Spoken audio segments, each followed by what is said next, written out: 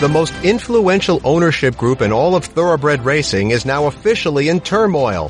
What does the Stronach Group lawsuit mean for the family, the Preakness, the Breeders' Cup, and all of horse racing? We'll discuss. Plus, what effect would improved on-screen graphics and the analytics that go with them have on the racing product? Will they attract more fans, new fans? We have a lot to talk about on this edition of In the Gate. You might even need a riding helmet. They're in the gates. They're about to move in. They roll sack. And they're off. As they move to the top of the stretch. It's a hit-bobbing finish. This is In the Gate, ESPN's Thoroughbred Racing podcast. My name is Barry Abrams. You can follow me on Twitter at @BAbramsVoice or on Facebook at Barry Abrams Voice. You can also get us on our YouTube channel by searching In the Gate Podcast. You can get us on SoundCloud as well. Get us at the iTunes Store or TuneIn.com. You can get us on that little pink podcatcher app on your phone you didn't even know you had. And now you can subscribe to In the Gate in the Listen tab of the ESPN app. For the full In the Gate experience, subscribe now in the Listen tab of the ESPN app.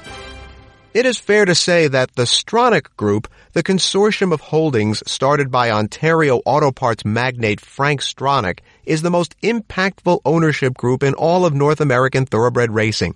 In addition to owning prominent horses, the Stronach Group owns and operates 6 racetracks, among them Santa Anita, Gulfstream Park, and Pimlico, home of the Preakness, second leg of the Triple Crown. It's not unfair to say that as the Stronach Group goes, so goes American horse racing.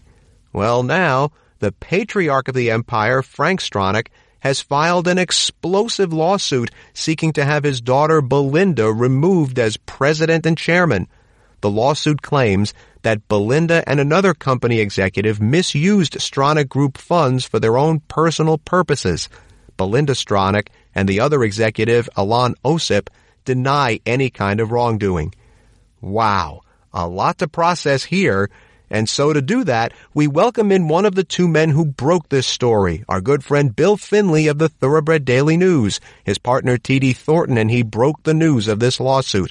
So, Bill, let's start by just stepping back for a second and characterize the evolution of Frank Stronach from kind of this outlier at the beginning of his rise to prominence, say in the early 90s, where he was looked at as kind of this maverick outsider, to the guy who basically saved American horse racing. Just talk about his evolution a little bit. Yeah, very. Frank Stronach, first of all, has owned horses as long as I can remember, but wasn't even a major owner. I mean, you may see his silks, and they're not the same black and gold silks that you see today, in a $25,000 claiming race at Aqueduct on a Thursday. And, it was not a big part of racing, but, at some point, maybe, he cashed in big on one of his auto parts companies or something like that, which is where he made his fortune in the auto parts industry, not in horse racing. All of a sudden, he became a huge player in horse racing with ambitions that were through the roof. And he started buying up racetracks, most prominently Santa Anita and Gulfstream. He started the ExpressBet ADW. He bought Amtote. And he was a guy who almost like, I want to conquer the world of horse racing. I want to be the guy who, it's written on my tombstone, Frank Stronach saved horse racing. And he got off to a bad start. He made some real blunders. He fired executives like George Steinbrenner used to fire managers. I mean, some of these guys didn't last 6 months. And he looked like kind of didn't know what he was doing, to be honest with you.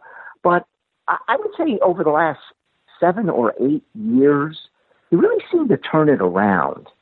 And now I'm not privy to the bottom line. Was he making money? Was he losing money? We don't know. However, the whole company really stabilized. He's had some executives there, most notably Tim Ritzo, who was, of all things, a former jockey who used to ride at Suffolk Downs, that had been there for years. I'm still not a huge fan of his idea of tearing down Gulfstream and rebuilding the new track, but a lot of other people like that. Gulfstream Park is thriving handle-wise. One of the most remarkable things is that it never used to run in the summer, and summer racing in Florida was something that no bettors paid any attention to. Now it's, I believe, the third most bet simulcasting signal in the country behind Naira and Del Mar. So Frank Stronach really turned things around. And one of the other things was that in a day and age where so many racetracks are owned by casino companies who don't care about horse racing and frankly would rather see it go away, this man was a breath of fresh air, because whether he was doing things right or wrong, there was one thing that everybody was certain about him. He loved horse racing, he cared about the game, and he really almost took it upon himself to make it his personal mission to see that horse racing survives and thrives into the future. And it wasn't that many years ago that you started to see his daughter Belinda become more of the face of the company, which I don't think necessarily raised any red flags. I mean, he is over 80, and it would make sense that he would groom his daughter to take over the empire. Did anybody see this coming? I'm sure some people did.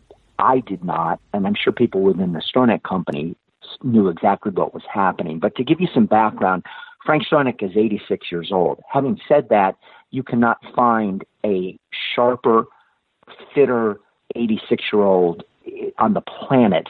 There's nothing about this man whatsoever to lead you to believe that he's lost any of his mental faculties, that he's not completely on top of things. He's in wonderful health. He's the type of guy that you could look at and say, he's going to live to be 100, and he's going to be the sharpest 100-year-old you've ever seen. Nonetheless, at 86 years old, a plan did have to be put in place to what would happen to the company upon his death. And he has two children, Belinda and a son by the name of Andy.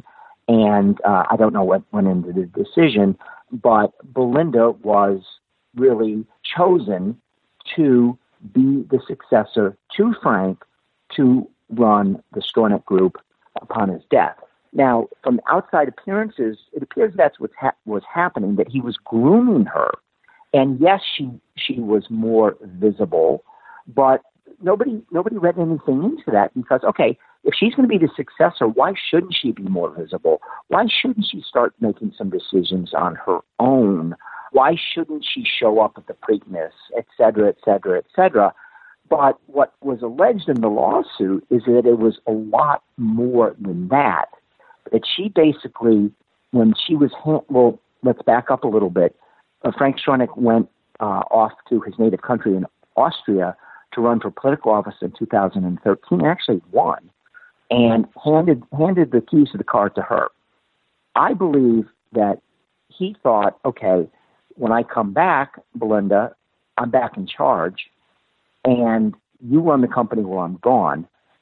Belinda apparently, allegedly, thought that, no, Dad, it's my turn now. You went away. I'm in charge. So it's an internal battle and a power play. Who is running the Stronach Group? And clearly Belinda has taken steps to more or less push Frank aside, and he wants his damn company back. That's what it comes down to. Power corrupts, and absolute power corrupts absolutely. Our good friend Bill Finley is with us here on In the Gate. He and his partner T.D. Thornton of the Thoroughbred Daily News broke the story of the lawsuit in the Stronach Group between Chairman Frank Stronach and his daughter Belinda.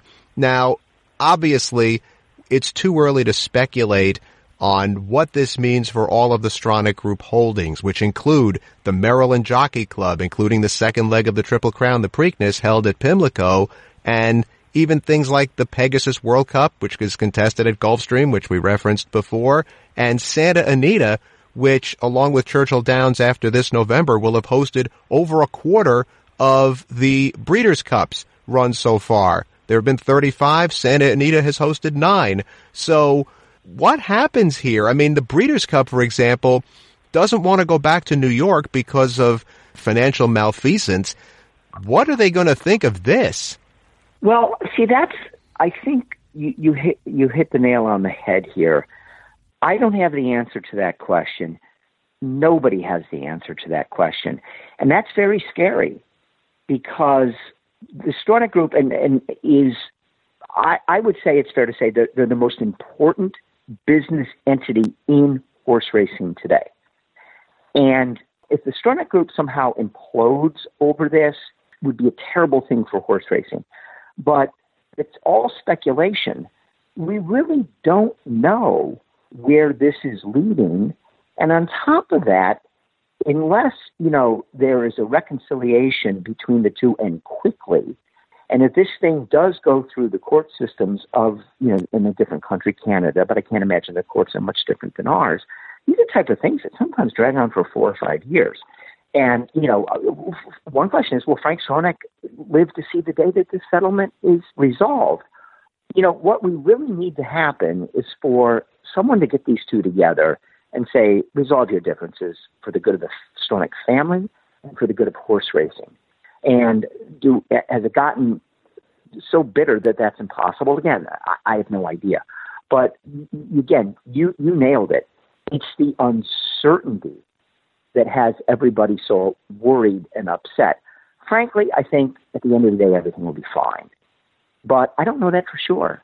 And if it's not fine, oh boy, horse racing is going to have a serious problem on its hands. It's going to be very weird when our friends at NBC have to go to Gulfstream in January to broadcast the Pegasus World Cup and have to make nice to the Stronach Group on television. I can't wait to see that happen. Well, Bill Finley, you've opened a firestorm. I hope you're happy with yourself. Thank you so much for a few minutes here. All in a day's work, Bill. We are going to take a short break here on In the Gate, but when we come back, you've seen the fancy graphics and the analytic data in stick and ball sport telecasts. How important would fancy graphics and analytic data be in horse racing? Would it bring more eyeballs? Would it bring more dollars to the sport? We'll discuss that when we come back.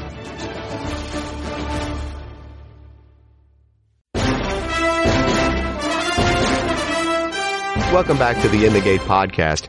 The words horse racing and technology don't often go well together.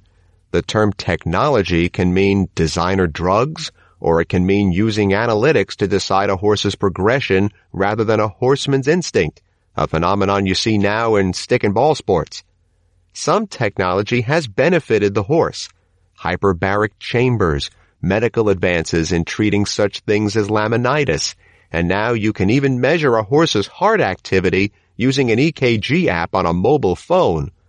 But what about technology to help the people who really keep this sport going? Fans and bettors. The pickings have been woefully slim.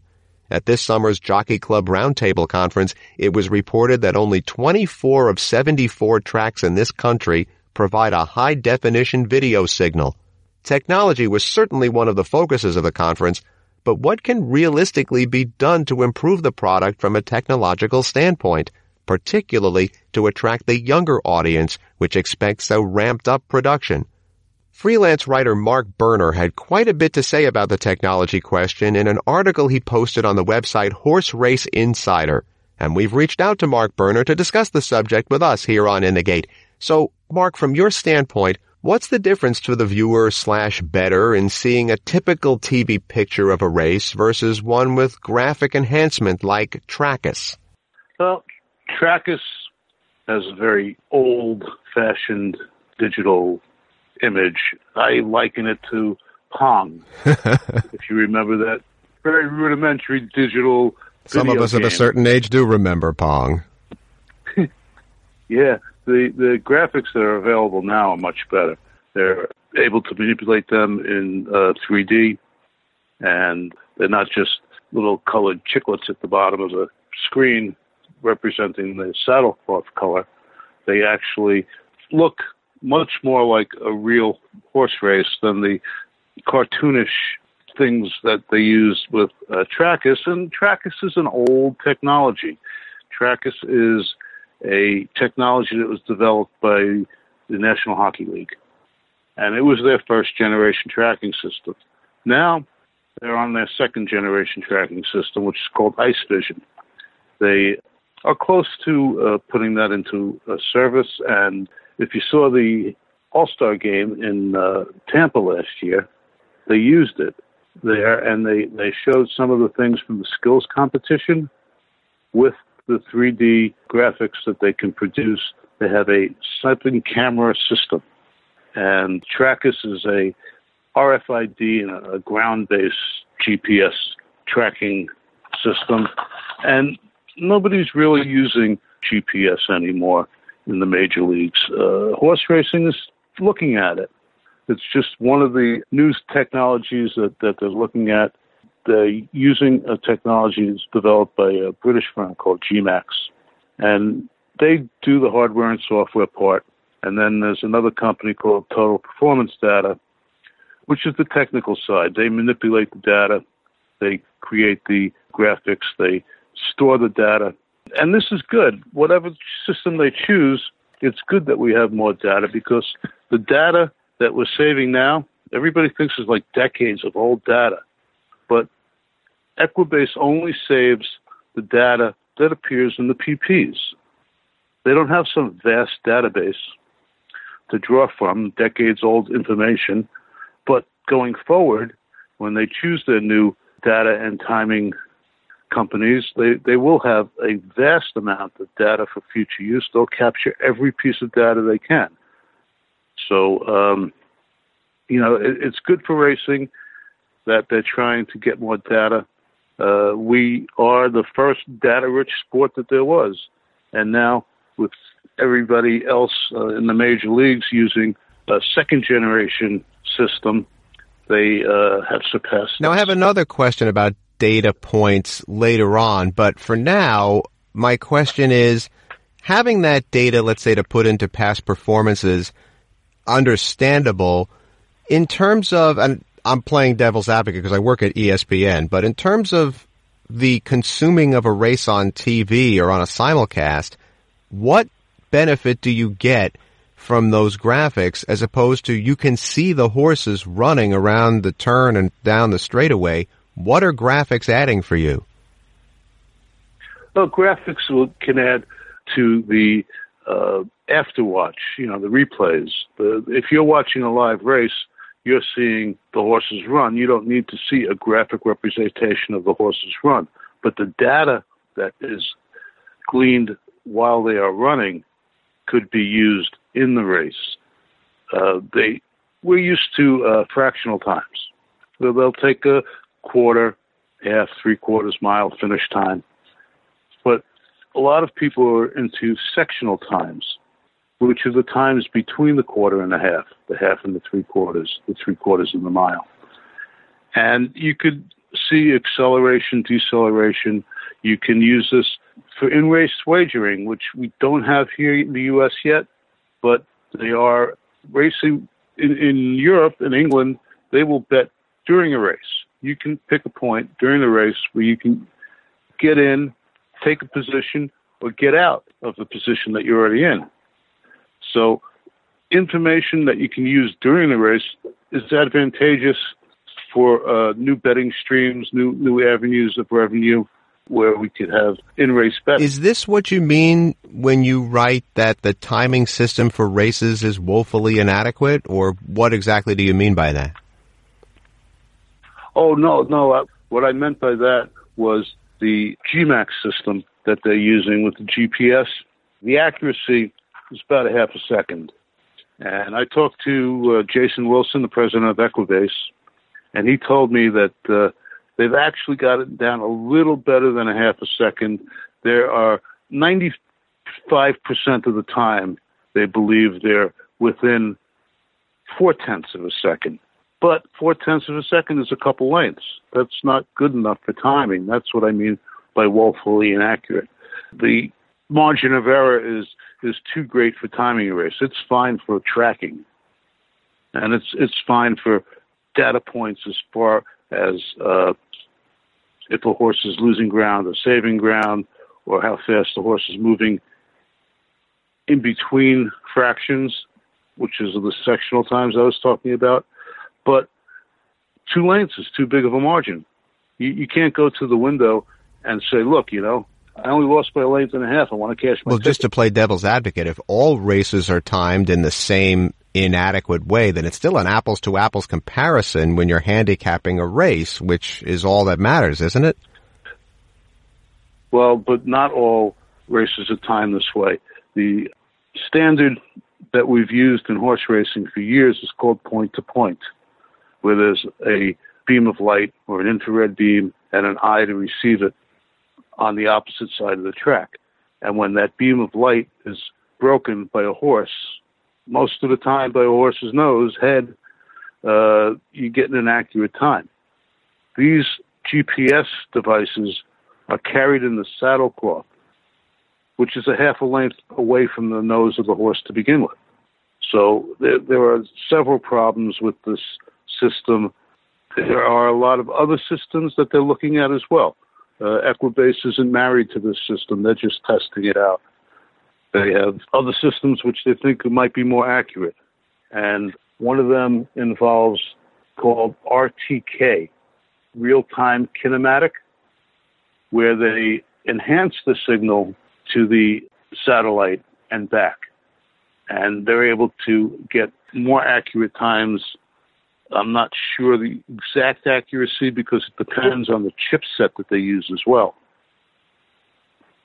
So when I spoke to Jason Wilson from Equibase, he told me about a number of different items they're looking into, different kinds of RFID, RGK, GPS, a lot of initials, but they're all different ways of tracking and timing. Well, hey, one of the Breeders' Cup Classic winners is Alphabet Soup, so I guess it all kind of makes sense there. Writer Mark Berner joining us here on In the Gate. Now, I wanted to get back to this point. Now, North American races have far more data points for races available than those in Europe. Here at home, you will see quarter-mile splits and the position each horse was in at each quarter-mile, etc. You don't even get that, really, in Europe. And yet, it seems that now having those data points on paper to go with video of the race isn't enough, based on what we're saying. So how much more can on-screen radar tracking, etc., add to handicapping as opposed to what's available in a chart? Well, you could get information such as stride length and frequency. You could get acceleration from the gate. You get velocity of a horse throughout the race. And you can overlay all the horses in the field with a computer software where you can see the velocity of all the horses, one on top of the other. You know, so there's many ways that you can manipulate the data if you have it. And there are a couple companies in England and another couple in France that are doing this, and they're using it at Ascot and Longchamp and some of the big tracks and a lot of the little tracks as well. But they're starting to get a lot more data points over there like we use here. Realistically, you've talked about all these possibilities that are being explored. What do you see happening regarding this technology in the presentation of horse races? Well, I see more tools that a handicapper can use before and after the race. And what's unique about it is there are tools a handicapper can use during the race.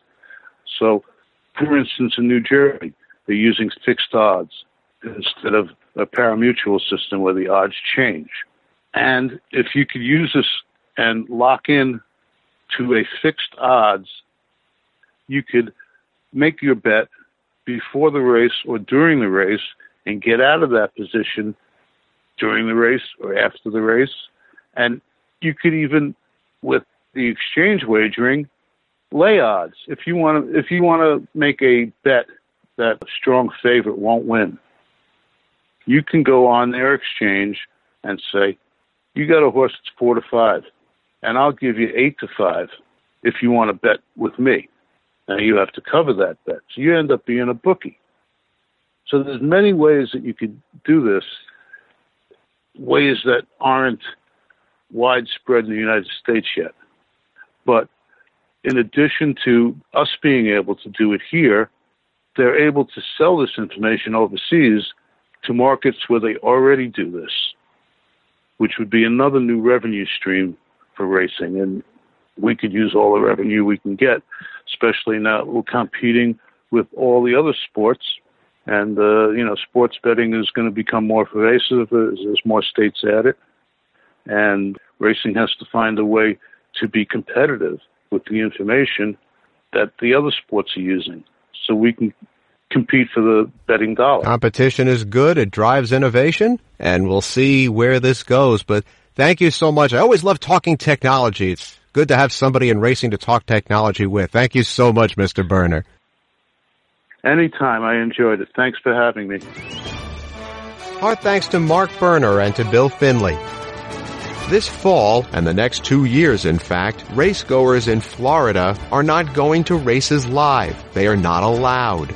Because while Gulfstream Park operates the meet at Churchill-owned Calder Racecourse, the grandstand's closed. Churchill doesn't want a crowd. They want to keep the casino at Calder. They don't want to offer racing. But to keep their license, they need pari-mutuel bets. So the folks at Churchill have come up with an even crazier scheme, as audacious and obnoxious as it gets. Instead of racing, Churchill would offer pari-mutuel highlight. It would build at Calder a temporary fronton.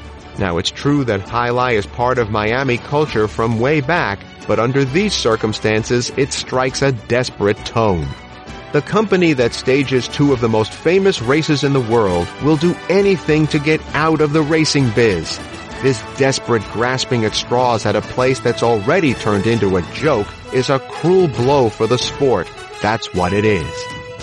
You can get us on our YouTube channel by searching In the Gate Podcast. You can get us on SoundCloud as well. Get us at the iTunes Store or TuneIn.com. You can get us on that little pink podcatcher app on your phone you didn't even know you had. And now you can subscribe to In the Gate in the Listen tab of the ESPN app. For the full In the Gate experience, subscribe now in the Listen tab of the ESPN app. And you can follow me on Twitter at B. Abrams Voice or on Facebook at Barry Abrams Voice. That's In the Gate for this week. I'm Barry Abrams. We'll see you next time.